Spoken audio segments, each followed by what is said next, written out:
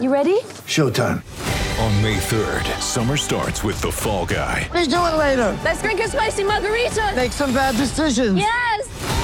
Audiences are falling in love with the most entertaining film of the year. Fall Guy. Fall Guy? Fall Guy. That's what the poster said.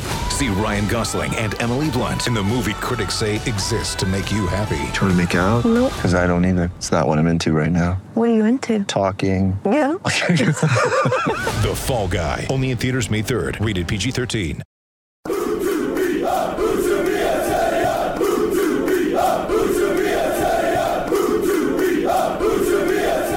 Hello and welcome to Utabia. Stephen Chicken joined down the line by David Hartrick. How are you doing, Dave? Not too bad at all. How are you? Yes, good. Thank you very much. All the better for that victory on Saturday afternoon. 3-2 to Huddersfield Town after they had gone behind. It was a weird game, wasn't it, Dave? I think it's fair to say.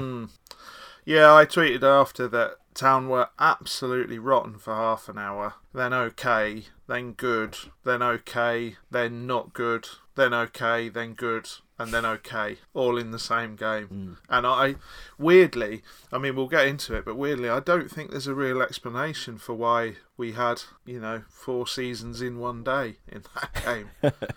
Yeah, it was a strange one. I think you're absolutely right. The first sort of half an hour or so was about as bad as we've seen them this season, to be perfectly honest. It was Jan Sievert bad. Yeah. It really. I mean, we were tearing our hair out, to be honest with you.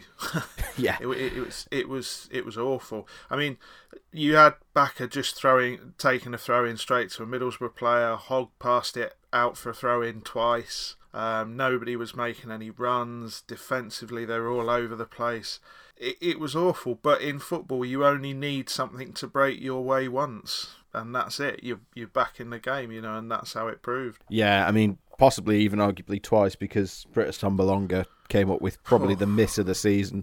My wife was watching that game and she said, well, was it the conditions? Was it the fact it was so wet? But I don't think it's even that. I mean, maybe it meant that he slid a bit further than he was maybe anticipating, but even still, any touch puts that in, and the touch he put on it somehow looped it up over the bar.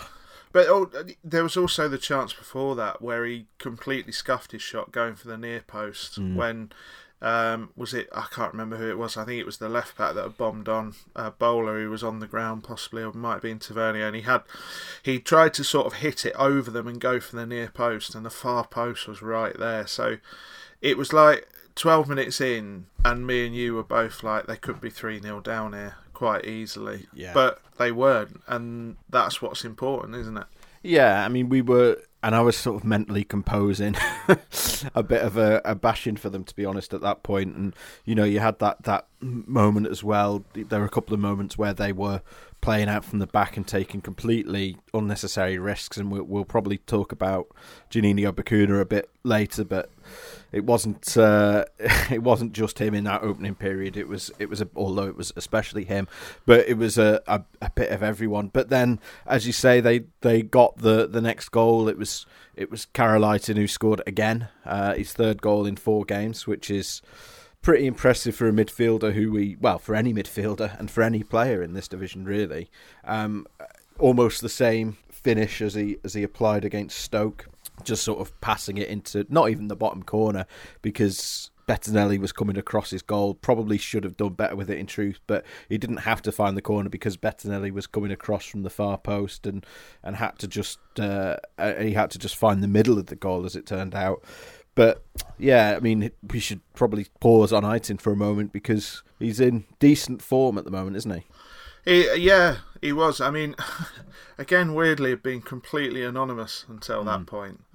He'd not done anything, and then he came alive for a bit, and he did. I think this league is a very, very difficult league when you consider where he's come from. He wasn't an Ajax regular by any means, but he was playing for their B team, or their B team Ajax level Jongen, team. yeah. I should say, yes, yeah. And it's a very different type of football, and it's a very different league, and you haven't got midfielders, the likes of sort of Saville and Howson thundering in at you left, right and centre. So he's still adapting, he's still learning. I think the signs are quite good that I think there's still a way to go.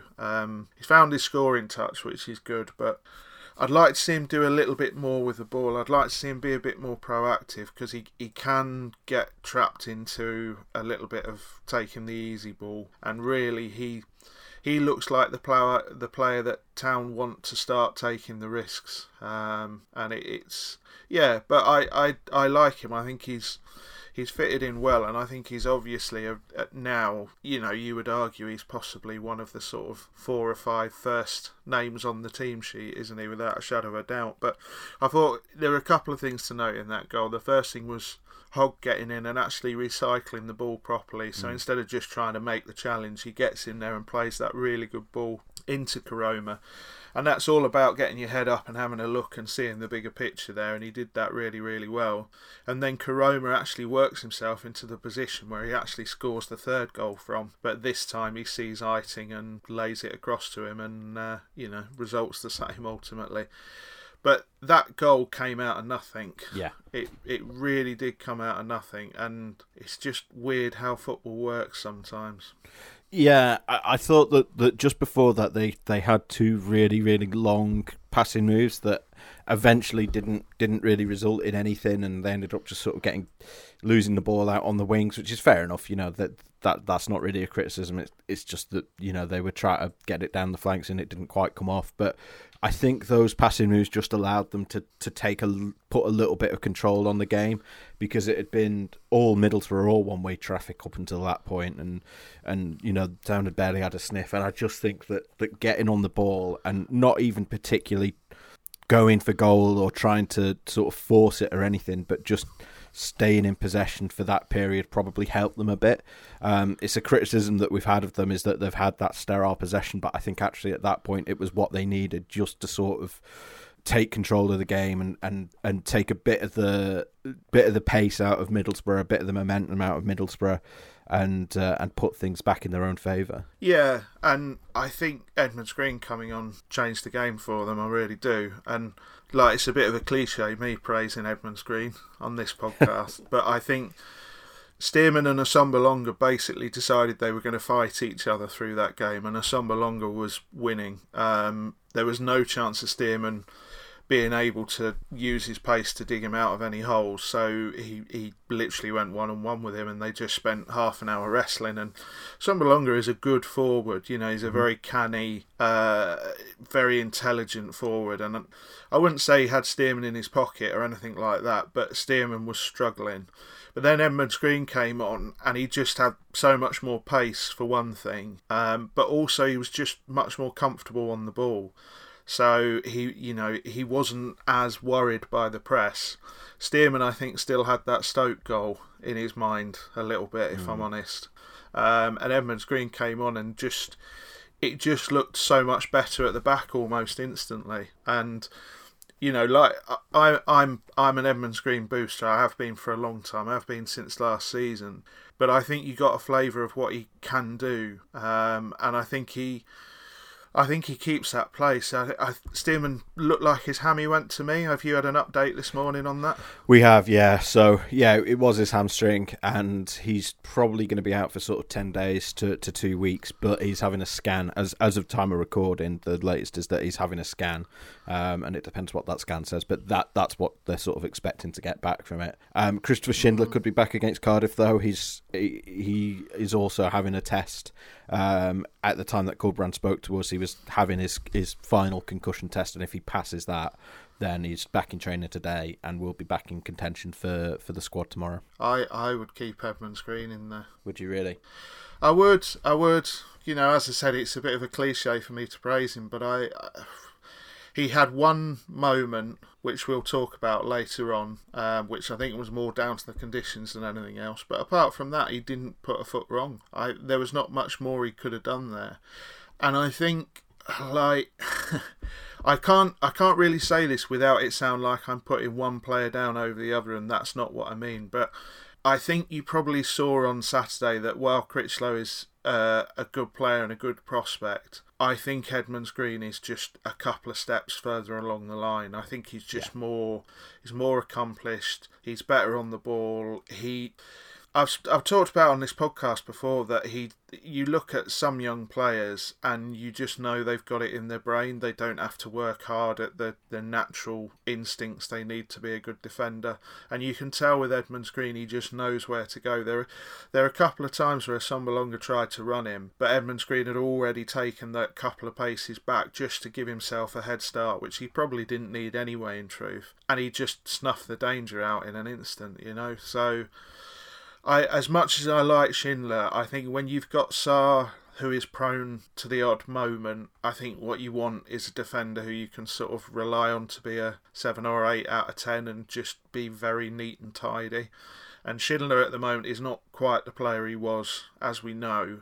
And I just think with this massive run of games coming up, give Edmonds Green another game. I mean, I'm not saying give him the next 10 or anything like that, but I think when he's played as well as that, keep him in the side, give him another game. I think the things that sort of mainly go in his favour, as you say, it's one is his recovery pace and his reading of the game. And I think especially when Pippa's out injured, which he is going to be for the Cardiff game, that is not a back four. I mean, obviously you've got Toffolo and Bacuna are no slouches themselves, but I think Pippa brings that extra bit of pace that he is able to get across from right back, probably better than anyone else on that pitch. And without him there, you are at risk of getting exposed by a ball in behind. I mean, another one of the goal they scored, Middlesbrough, was almost exactly the same as the one that Stoke scored, the second goal against Stoke. And if you go on the 5 conclusions, I've actually put screenshots side by side. It's almost exactly the same goal. Whereas I think if Edmonds Green is there, then just that transition is that much harder for the opposition. The other thing is that, as you say, Edmonds Green is good on the ball, and there was one moment where he got forward and pinged the ball across to Campbell inside the box, and Campbell sort of chested it down, and then unfortunately his finish, he sort of shanked it wide, but I think he slipped as he was trying to take it, but it was a lovely pass and shows what he can do. I mean, I know that when he was at Brighouse, which is obviously a completely different level, but they did play him in midfield because he does have that. He is capable on the ball. I think what was interesting is we all laughed earlier in the season about Richard Stearman careering up the right wing, but the overlapping centre backs thing that Sheffield United originated in this league, like Middlesbrough had Paddy McNair, who was doing that all game. He was carrying the ball into midfield and he was getting wide, predominantly on the left, and he was taking all their free kicks and corners. Now, I'm not saying Edmonds Green is like going to go on free kicks and corners instantly, but I think they've seen signs that Corberan would quite like to investigate the possibility of that system, particularly when you've got a Jonathan Hogg who is happy to drop in when required as well, and has improved on the ball as well. So I just wonder if Edmonds Green is the player they can look at if they wanted to go down that route a little bit more. But I think with Critchlow, he was good against Forest, but people forgot he was really bad against Rochdale. And I think with Edmonds Green that I don't think you're going to get a Rochdale performance from him because he's had that time at Swindon and he's just had a little bit more time in a stadium, on a pitch, playing with full time, with the highest level, etc. available. So yeah, I thought it was really, really good, and I actually thought he worked pretty well with Sarr. I mean, there was one point that I absolutely loved, where there was I think Middlesbrough were breaking down the right, and Edmonds Green was screaming at Sarr to get back in position, and I thought, yeah, that's a young defender turning around and telling the, in inverted commas, experienced defender on the pitch to get back into something position. I thought, yeah, that's a lad who knows what he wants, put it that way. But yeah, I'm a booster. I'm a fan. I'm a cheerleader. Well, this is the other thing, is that for all he is capable on the ball, he came on and the stats suggest he was taking a bit of a safety first approach. He was top of the pile for clearances. His pass completion was not fantastic, and he was mostly just sort of getting rid of it and playing the passes when he needed to. which I think is exactly the right approach when you're coming on for your first start of the season. Bearing in mind he's barely played, even for the B team, because he's had a hip injury, and I think that showed. And that's sort of probably the bigger worry, is just that he came on and had cramp, having only played about 50 minutes. So that's a bit of a concern. Understandable given that he's barely played, but I think that's maybe one reason why you don't necessarily start him against Cardiff, to be honest. But he, as you say, when you've got Sarr, who's such a confident ball player who also likes to get into the opposition half, I think you can afford to have a defender who is maybe a bit more safety first. I think that's not really an issue, and I think agree. And I think is what was needed against Borough. We could sit and talk about this. Isn't Rahmani Edmonds Green cast? So we should. That's something I'm launching separately. So we should probably Regcast. Regcast. We should probably move on. Fraser Campbell got the second goal. Very lucky finish. What a finish! What a finish! I think he hit it off the inside of his other leg, didn't he? Yeah. If somebody was claiming on WhatsApp to us that they thought he meant it, and he meant to dink it and go inside the near post, absolute codswallop. And if anybody does believe that, go and watch his celebration, where he's quite clearly telling his teammates, stinky. Don't know what happened there. Yeah. He's doing the stinky hand and face waft.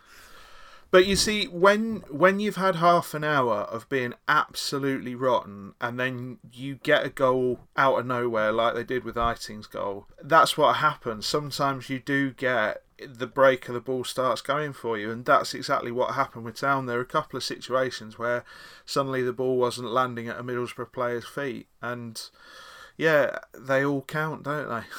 Yeah.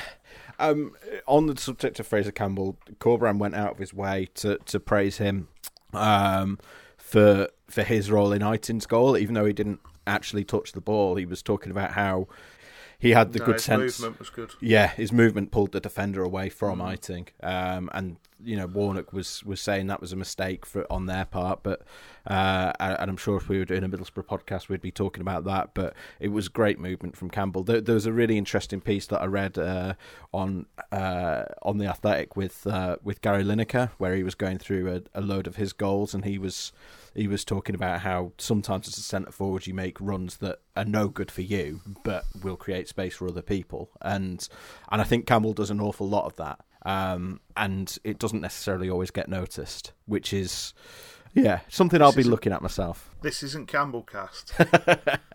But much as I'm a Reg fan, you're a massive Fraser Campbell fan, aren't you? Yeah. Well, I think sometimes there's especially a difference as well when you're watching games on TV to watching them in the ground.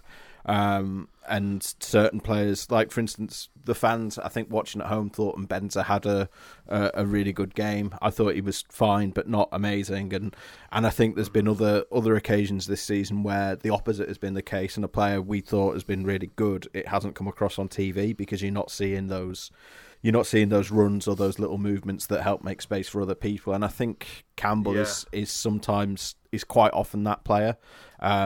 He's doing things off the ball that are helping create space for others. But no, it was as you say, a bit fortuitous, and we've talked about scoring just before half time recently, but it gave Town the momentum going into the break and meant that they could set back up at half time, and to be fair, they just kept doing what they were doing. And I think at half time I said to you, I've absolutely no idea how they're winning that game. But by the final whistle, they deserved to win, to be fair. They were the better team in the second half. Yeah. I think in terms of deserve to win, I keep going back to just how bad they were in that half an hour. But I wouldn't argue with that. They were. Their sort of average over the second half was okay to good, I would say. Which is all it needed to be, given they were already ahead. Yeah, and conditions were worsening. The rain was tipping down, the pitch was a bit of a nightmare, so it was one of them games you just sort of had to try and get through. But, yet again, slight worry that they just didn't create enough big chances to sort of put it to bed before having to recover after conceding the penalty. And I've seen a lot of Town fans have said, I definitely want a penalty. I think it was a penalty, if I'm brutally honest with you. I think the problem with that challenge is in those conditions, like if you're going to slide, you've got to get it absolutely perfect. And I think he does clip to Assombalonga's heels. There's no doubting. I mean, he goes down like, incredibly easy. But if you see a leg coming across you like that and the ball is nowhere near you, I'm sorry, as a striker, you're gonna take the opportunity to go down there. And I think if that happens 10 times again in the game, then 10 penalties get given. It's a penalty to me. I'm less convinced than you. I watched the replay. I didn't think it was a penalty the first time I saw it, and I didn't think it was the next sort of 2 or 3 times I saw it. But there's one angle that suggests that he might have caught Assombalonga's heel with his trailing foot. But I agree. I mean, if a striker feels that touch, he's going down, and if that's Fraser Campbell at the other end and Paddy McNair sliding across him like that and he's going down and hitting the deck, there's not a town fan in the country who's saying, oh, that wasn't a penalty. I'll tell you now. The other thing is that, as Warnock pointed out, and I think we missed this, they should have had a penalty in about the 95th minute. That I didn't miss this. Edmonds this is Green. What I was talking about. This was the moment earlier that I was talking about Edmonds Green. That was an absolute stonewaller. What helped him there enormously was the linesman's position. He could not see that properly. And he thought, the only explanation was he thought he got a touch on the ball. Johnson takes the shot. Schofield palms it out, does okay with it, not brilliantly with it. And Edmonds Green comes across and slides into, I can't remember, it might have been Assombalonga actually, slid in to try and get the ball and just put it out. Gets nowhere near it. No, I mean, and Assombalonga goes down, he's nowhere, neither of them get a touch on the ball. And I mean, it was an absolute stonewall. Yeah, absolutely, 100%. But there you go. But that was the Edmonds Green moment I was talking about. But I think that was just at that point the rain was absolutely tipping down. And if you go to ground, like that's a young player who thinks he's going to win it, completely forgetting the fact that he's playing on an ice rink. And it was just, I mean, it absolutely was a penalty, that. But again, when you get some games just turn, don't they? And you just get the breaks, you just get the run of the ball. Yeah. And to be fair, it was Edmonds Green was pressuring one of your favourite players, Chuka Rakpom, on the halfway line. He was, again, we've talked... Ex-Brighton legend. We've talked about him filling in...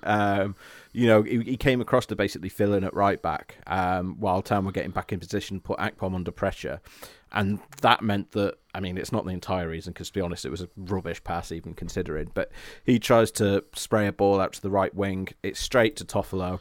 And Toffolo just pings it up the left wing for Koroma. Not the first time that game that Toffolo, instead of, we know he's a player who likes to dribble, but there are a couple of times in this game where he just looked up and saw Koroma's run and just found him with a brilliant, perfectly weighted pass, and Koroma got into the box. And I think sort of 5 games ago, he puts that shot into the defender's shins. But he took his time, stayed calm, took an extra touch, and then just walloped it into the bottom corner. It was a really, really good goal from him. But I think having that situation on the first goal helped him, because where he cut inside, I think the defender was having to keep one eye open to see if there was an Eiting or an O'Brien, charging into that same position on the edge of the box. And it just opened out for him. And it was a great finish into that bottom corner. It was good to see the celebration after. Obviously, him and Mbenza have got a pretty good relationship now, which is good to see from Mbenza's point of view, because he's often looked extremely lonely out there on the pitch before and after games as well. So it was good to see that. But it was a good goal, and I think we've talked about Koroma being a project worth sticking to, and you can see the improvements. The only thing I would say is that it's this run of games. He's still a young player who's never sort of played a full season without having 1 or 2 injury problems, etc. I just hope he doesn't start picking up strains and pulls, because Town really need him, really need him. He's become he's top scorer, and he's also become just so incredibly important to the way they attack. Yeah, and it was clear that they missed him against Wickham when he did have that little injury. And I mean, I pulled the stats on this for the 5 conclusions, actually, that when they've played the front three of Mbenza, Koroma and Campbell, they've scored 10 goals in those 6 games. And when they've not played them, they've scored 8 in 8. And I know that those are small sample sizes, but that is 67% more goals when you've got them in the front three as opposed to any other combination. So it's clear that is head and shoulders the best front three they've got at the moment. And I know that Danny Ward was signed to be the first choice, but I think as it stands, it's going to be difficult for him to get in there, to be honest. Well, you say that, but it's this run, isn't it? There's no way Campbell is going to be able to play every game in December. No chance. He's going to need... I would suggest he's probably going to need to not start at least 2 games, possibly even 3. If they stick Koroma through the middle, then I think we have to say Ward has quite clearly gone backwards. And he's just barely getting any time through the middle. I mean, like, every time he comes on, he seems to be shoved one side or the other. And I know he was a winger, but, you know, he has done his best work over the last season and a half as a striker. So he just really didn't need that injury, did he? That was the problem. Moving to a new club and playing once in a rotten game where they were trying to adapt and everything was just whizzing by him, and then picking up the injury was just a bit of a killer for him, really. But he will get time over December, Steve, without a shadow of a doubt. He'll have to.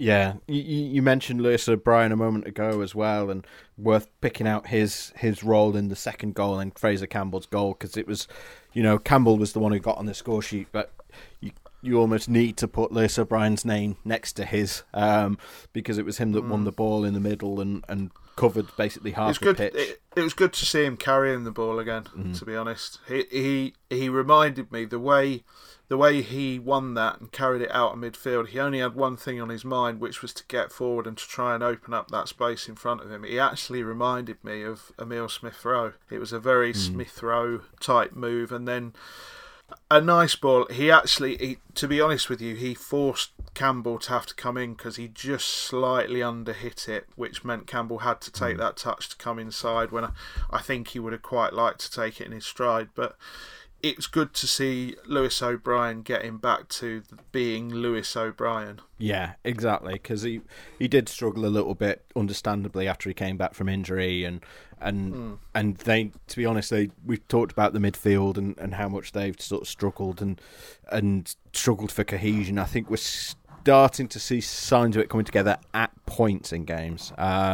You know, with that midfield three of Eiting, Hogg and O'Brien, I mean, they were pretty... This wasn't the best example of it, to be perfectly honest, but we saw a bit of something from all three of them at various points, and a couple of those moments led to goals. Yeah, I think one of the things you were...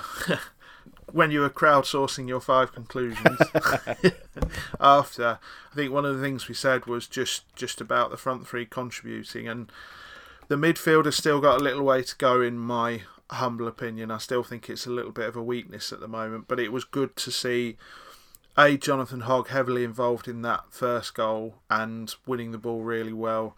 Lewis O'Brien heavily involved in that second goal, and Eiting getting on the score sheet. So, you know, the whole of the front six has contributed one way or the other, which hasn't always been the case with Huddersfield Town, I think it would be fair to say. Yeah, and it's good to see. I mean, it's one of the criticisms we had was just those relationships just weren't there at various points, and I think that's kind of understandable when you've got so many new players in the team, and I'm including sort of almost including Mbenza and Koroma as new players in that regard, because, you know, they'd not played with their teammates very much previously last season. So yeah, it was always going to take time for that to come together, and it is good to see that, but there's still a way to go. It's still very inconsistent, very chaotic. It's impossible to tell from one moment to the next what this side are really going to do. I maintain, I've said it before, I still think this side is going to get beaten quite heavily a couple of times. And I thought there was a chance it might happen on Saturday. just because of the way they started, and obviously that first, they got the goal after, was it 15 minutes, something like that, and we both said, bloody hell, they could be, realistically, they could be 3-0 down here. And I do think that will happen again, but I think another side might actually get the 3 goals, and then it's nigh on impossible to come back from. But it's positive signs to see Town turn a game round like that, and to see a game that could have gone a very, very different way end up in Town winning. That's not something I've seen from this side for a long, long time. They don't do it. That's the simple answer. It's because they don't do it. And it's baby steps. So you have to be patient with it. And that's not always easy, particularly after the sort of history of where Town have been over the last couple of seasons. But yeah, it's coming slowly but surely. But there are still issues in this side. Yeah. So right back, I assume, is one of the positions you're talking about here in Pippa's absence. Yeah, because I think that the problem is Bacuna had a very Bacuna performance on Saturday, in that he drifted through it. I went mad in the press box at one time. This was before the goal as well. I was pointing to you to show you. He was just wandering up to the halfway line, and Johnson just had the whole flank to himself for about 15 minutes. And it's so frustrating. It was serious Flo Haderjanai vibes. And I don't know what the issue is with Bacuna. I don't know what makes Juninho Bacuna switch on. I don't know what gives him the impetus. It's like when he comes onto the pitch and they do their little warm-up before, literally at the start of each half. I don't know if you've noticed this, Steve, but he does anything he can to basically avoid it. It's so frustrating. It's so frustrating. And they were back on Saturday to telling a 23-year-old footballer where to stand on a football pitch. And I think it just must be so frustrating for them to have to do that. And I just don't know if he's a riddle that anyone can solve at this point. It's... I don't know. If you look at some of his individual stats, it's not great at all. Have you been through these at any point, Steve? I know that he's Jules in particular. The tackles and getting past him is so easy for oppositions. He was the worst in the Town side, but I suspect, Dave, that you've got some left to go through. Well, it's just, I don't want to run through loads and loads of stuff, but if you look at some of the players he plays with, the contrast is pretty stark.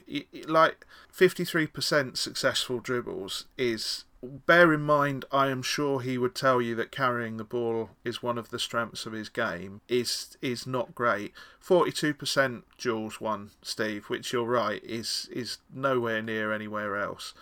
And every time he has the ball, 14% of the time he loses it one way or another. So that's in the sort of overall context of his game. And it's not good. 65% passing accuracy in the opposition half, right?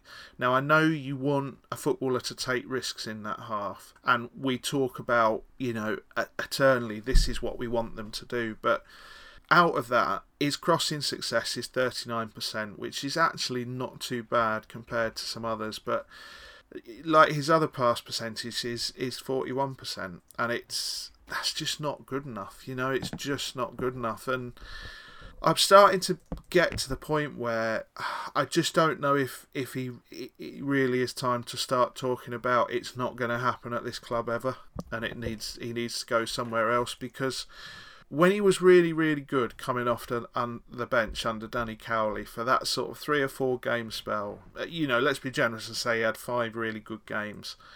We all sat there and thought, well, this is what he does. This is what he's going to do. He's going to come off the bench and be really good in games and be a bit of a game changer. But he clearly doesn't like that role. That's not what he wants to do. He clearly thinks he should be starting. And you watched that game on Saturday, Steve, and I mean, he was there's no other way to put it. He was a weak link. He was a weak link, and Middlesbrough were just attacking down that side for fun, and it was Edmonds Green coming on with a bit of pace to cover how high Bacuna was playing, and the Town bench telling him where to stand, telling him to drop deeper, telling him to get tighter, that changed over the course of 90 minutes. But that's the stuff, like, you should know that coming out onto the pitch. If you're playing at right back, you should know the basic tenets of being able to defend from that position.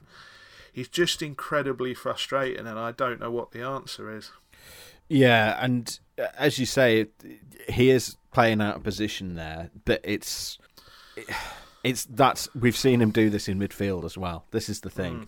It's not like I think if we hadn't seen that from him so many times, regardless what position he's playing, I think we would be going easy on him and almost sort of ignoring it, because it's like, well, it's the first choice right back's injured, he's filling in, he's going to make mistakes, he's not going to be perfect, but it's an extension of the same issues that we've seen from him playing in other roles that are meant to be his preferred positions. And it's just, I think it's extra frustrating with him. I know the fans sort of go mad about Diakhaby, but for me, Bacuna is by far the most frustrating player, because with Diakhaby, at least to me, it looks like he's trying, even if he's not playing well, and even if we think he's not good enough to play for Huddersfield Town, he is at least trying. Whereas Bacuna, we know he's good enough, but he just doesn't seem to make the effort. We've watched him warm up, and he can do anything you want with a football. He can ping it top corner. His control is excellent. He can carry the ball. But he just doesn't. It's that classic thing, isn't it? Of not. He might know all the notes, but playing them in the right order is a completely separate thing. And Saturday was, I think, like privately off mic, I think you've been far more frustrated with him than I have at times. But Saturday was. I'm not going to be dramatic as there was a last straw or anything like that, but Saturday I was tearing my hair out with him, particularly for that first half an hour. Yeah. And you shouldn't have to tell a 23-year-old footballer where to stand on a football pitch. You shouldn't. Yeah, regardless what position they're playing, really. And yeah, he's very frustrating, and I agree. I think to be honest, I was past the point of last straw, to be honest. I think it was the Birmingham game for me was sort of the one where it's like, do you know what, I've almost given up on him at this point. I'm not sure that we're ever going to see him fulfil his potential. Certainly not here. Certainly not if he continues as he is. And it's I don't know. It's such a shame. And I can't shake the feeling he goes somewhere, he goes to the right club and looks absolutely outstanding. Yeah. And everybody goes, well, why couldn't Town do it? But there's just something just doesn't click there. David Wagner hasn't been able to get it out of him. Jan Sievert hasn't been able to get it out of him. Danny Cowley managed it for, as you say, maybe generously 5 games, but generally speaking, wasn't able to get it out of him. And now Carlos Corberán is struggling with it as well. So it's not like they haven't given it a good college try. And it feels like it runs very... Yeah, it feels like it runs very counter to what the philosophy of this squad is supposed to be going forward. It really does feel like not an end is being reached or anything as dramatic as that, but I just... Literally anybody else at right back when there's a problem now. I know there's obviously a problem with Dehaney. They don't trust Dehaney enough at the moment. But I cannot think that his performance would be worse than Bacuna's at the moment. No. You've got to think about the team as a whole, because I think one of the reasons Stearman was struggling with the Assombalonga and going tight is because he knew there was a great big hole over to his right-hand side there. And he was seriously nervous about Assombalonga being able to hold the ball up and play anybody into that space. And again, that's very Flo Haderjanai. Yeah. That's going back to that, that problem all those months and months ago. And that's over a year ago. Not a great place to be, No, not at all. Talk about things not fitting into the philosophy. What a segue this is. But, at the moment, everything is very chaotic in terms of result and the way that games are going and the way that games can change from one moment to the next. I think that 0-0 against Wycombe is very much the exception to the rule this season. It's the only goalless game that Town have had. It's the only one of the last 5 where it hasn't been both teams scoring. And, you know, the 2 games either side are a 4-3 and a 3-2. And I think there's probably people saying, well, you know, they're playing attacking football, this is what's going to happen. I don't think that's the plan at all. I don't think they do intend at all for it to be a both teams to score chaos, let's see what happens result, because Carlos Corberán is a very possession-led manager. We know that. His first priority when he came into the club was get the team comfortable on the ball, as it has been for you know, as it was for, weirdly, for Mark Hudson last year when he was caretaker manager. And they, in some respects, they're getting there when you look at the possession percentages and, you know, the fact that they are routinely getting over 60% possession now. But at the same time, they have mad moments where they are not in control of the ball at all, as they did early on here and as they did repeatedly against Stoke. And I think that's almost the next job for Corberán, isn't it? Is try and take that chaos out of the games and try and get the team to exert some modicum of control on games. Yeah, it's for all the steps they've taken, I've yet to see them put a 90 minutes together this season. They play very much in spells, you know, even in the games they've won, and that has to be the goal, because when you want to change to a possession-based philosophy, the whole point of changing to that philosophy is that you do control games from the off, and you say, you know, we're not gonna, if the opposition haven't got the ball, they can't hurt us, basically. And it is we've talked before about like what an almighty sea change it is with a squad that I would argue is probably not suited to it particularly either, so there's steps to be taken there. But yeah, it's all, Town are not very calm in anything they do at the moment. It always feels a little bit rushed, a little bit hurried, slightly panicky, dare I say, which again I think is reflective of a change in philosophy rather than a sort of, you know, a great big issue in the squad. But you just look at their last 5 results, you know, lose, draw, win, and you feel like it could carry on like that till the end of the season quite easily. Yeah, and this is exactly the point, is, you know, the probably the only game where they've had that control and that dominance that they want was that Millwall game, and every other game has had some degree of riding luck or being the victims of bad luck or letting teams come into games too easily, or it's all very, as we've used this phrase a lot this season, but everything is still very much a coin flip. And when games descend into chaos, it's almost who's just going to get the more opportunities through random chance. If your fitness is better, as Town's is, and if you are doing everything quicker, as Town are, in those moments, those factors come into play and they go an awful long way to turning games in your regard, basically. But you're right, they do have spells. I go back to the Preston game where they had that 10 minutes after half time where it just all went wrong. You know, and it was chaos is the only word for it, and that's not the only time that's happened this season. And I think Millwall was as close as they've got to a sort of not perfect performance, but where they want to be going forward. They've got to refine that level because they've just lost it again. I don't know if it was the international break that has just completely knocked them out of their stride, because they were slightly wobbling going into it as well. But they need to go back, because I think the Millwall game was a point where we thought, right, okay, all the needles are starting to budge the right way. And it's just been chaos, hasn't it, since? But is that going to be this season? Like I said, is it going to be lose, draw, win all the way through now? Yeah, and I suspect it will be, to be honest, or at least until January. I mean, I've still had one or two people on Twitter raising to me just saying, you know, is this season a missed opportunity? Is there a lack of investment? And we've talked about this before, but I just think I don't know. I still think that the approach they're taking this season is completely understandable. We've talked about this in the Q&A, and I think that keeping hold of the money is entirely understandable at a time like this. I think if you introduce too many new players to the side, things end up going even further backwards before they go forwards again.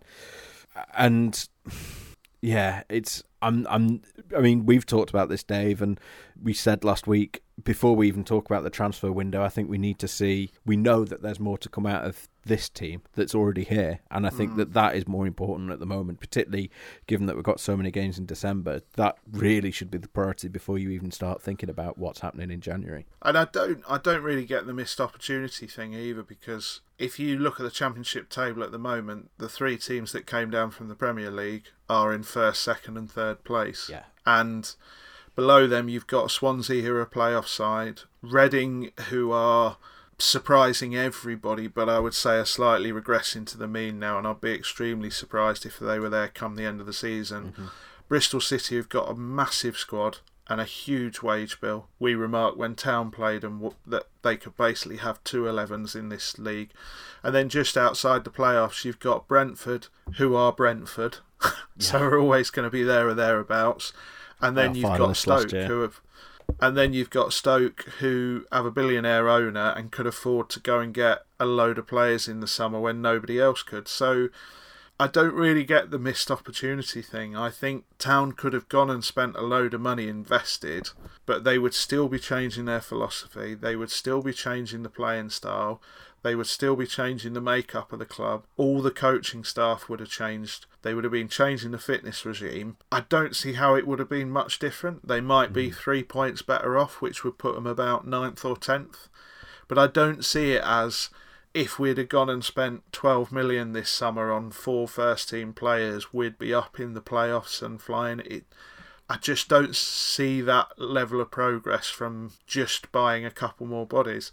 We both know Town squad is a bit thin, but I don't think it's... I mean, look at who they played Saturday. Middlesbrough haven't used loads of players this season, and they've got quite a tight squad as well. I think the quality is slightly better than Town's overall, but I don't get the missed opportunity thing at all, if I'm honest. And again, this is the whole reason that they're doing this is because if you go and sign a load of players, then players like Rahmani Edmonds-Green don't get a look in. You know, if you've got...